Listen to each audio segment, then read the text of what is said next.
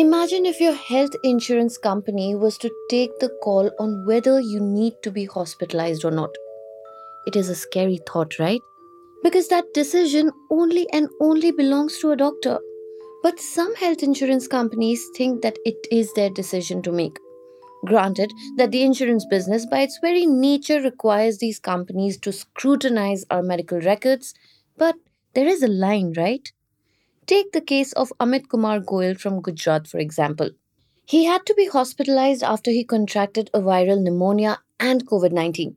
His lungs were 25% infected. But his insurance company, Star Health, shot down his claim. And what did it give as a reason? It said that hospitalization was not required in a case like Amit Kumar's. Now, in a country like India, we all understand how critical health insurance is. Without it, medical expenses can go high enough to push people into poverty. A March 2022 report from the World Health Organization said that over 17% of households in India incur catastrophic health expenditures every year, and it results in the impoverishment of around 55 million people. Anyway, it is just about 37% of our population that actually has any form of health insurance. So, in a situation like this, if the rate at which a health insurance company denies claims begins to rise, it is a matter of concern. So much so that it was even raised in Maharashtra's Legislative Assembly by Congress Party leader Nana Patole. अध्यक्ष महाराज, राज्यामध्ये वेगवेगळ्या खाजगी कंपन्यांकडून mediclaim दिला जात असून अनेक mediclaim कंपन्यांकडून पॉलिसीधारकांना परतावाच मिळत नसून Patole urged the state's chief minister to look into the serious issue where the public is being looted. And the only private company Patole mentioned was Star Health. See, customer complaints are not that rare in the health insurance industry. But Star Health, which happens to be one of India's leading health insurers, has been doing particularly bad in this regard, especially if you take into account that it has covered over 170 million people since its inception. We are hearing more and more instances of customers complaining about the company denying their claims. In fact, Star Health had the highest number of outstanding claims among standalone health insurance companies for the year that ended in March 2022. Welcome to Daybreak, a business podcast from The Ken. I'm your host Nigda Sharma, and I don't chase the news cycle. Instead, thrice a week on Mondays, Wednesdays, and Fridays, I will come to you with one business story that is worth understanding and worth your time. Today is Friday, the 18th of August.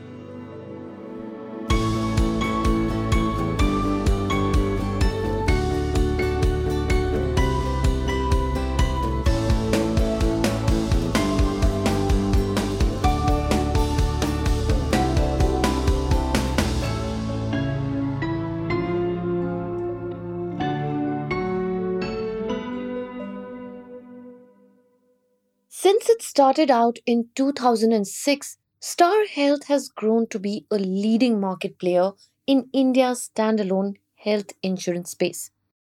It has over 32% share in the retail health market in the country.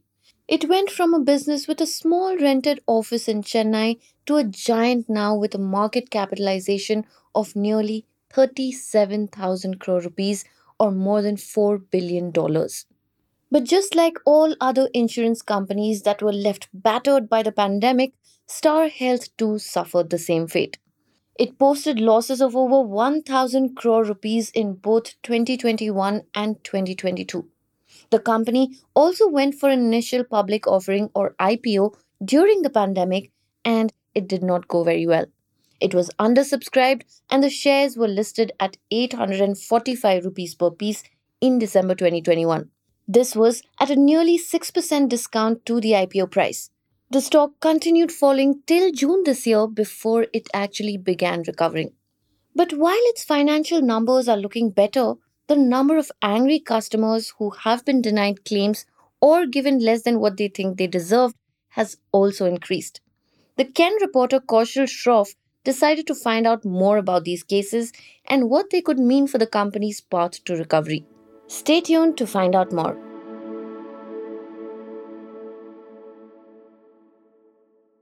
In the case of Amit Kumar Goel, the Consumer Court in Gujarat held Star Health liable for serious negligence, unfair trade practices, and deficiency of service. The court directed Star Health to pay Amit Kumar his claimed amount along with a 9% interest and an additional 3,000 rupees for mental harassment. Yes, for a company the size of Star Health, this penalty is next to nothing. But such rulings can dent its image. In fact, they already are. Another such example is of Om Prakash Dwivedi, a 60-year-old retiree from Sultanpur in Uttar Pradesh. He had a similar experience when his wife was admitted for respiratory discomfort coupled with enteric fever. Dwivedi told the Ken how much harassment he had faced.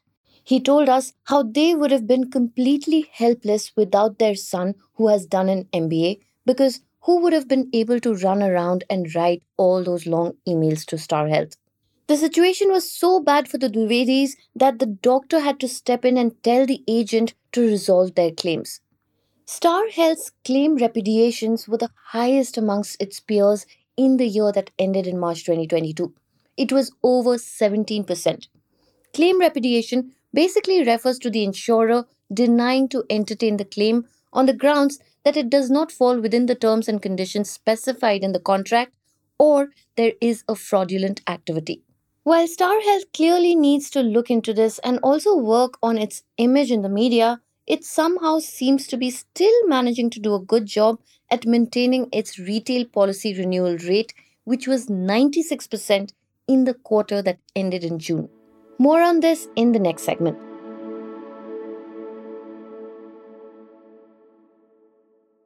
An analyst who spoke to Kaushal pointed him to the disconnect. He said, and I'm quoting, "Sure, there are critical posts on social media and in the mainstream, but look at the renewal rates. You can keep targeting the company on social media, but if it still manages to get renewals, then the company will be happy at the end of the day." End quote. In the June quarter, Star Health saw a 15% increase in its new business as compared to the same period last year. Plus, the company has also been able to cut down its operational expenses as well as claims payments. And that means that it's keeping its claims ratio low. And how does it do it? An underwriting expert explained it to us. He said that a company can manage the claims ratio either by incurring fewer claims or by increasing the premium amount. For this, Star Health used a twofold strategy. Not only did it tighten its underwriting, which translates into lower claims amount paid to individuals, but it also hiked prices for one of its most key offerings, the Family Health Optima plan. Star Health is also winning the battle on the first front with over 15,000 hospitals in its network.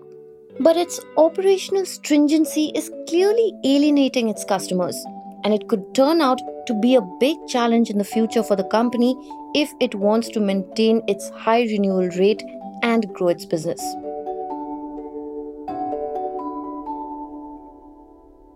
Daybreak is produced from the newsroom of The Ken, India's first subscriber-focused business news platform.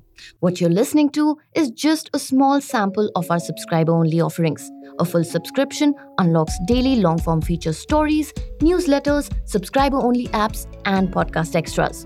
Head to theken.com and click on the red subscribe button on the top of the website. I am Snigdha Sharma, your host, and today's episode was edited by my colleague Rajiv CN.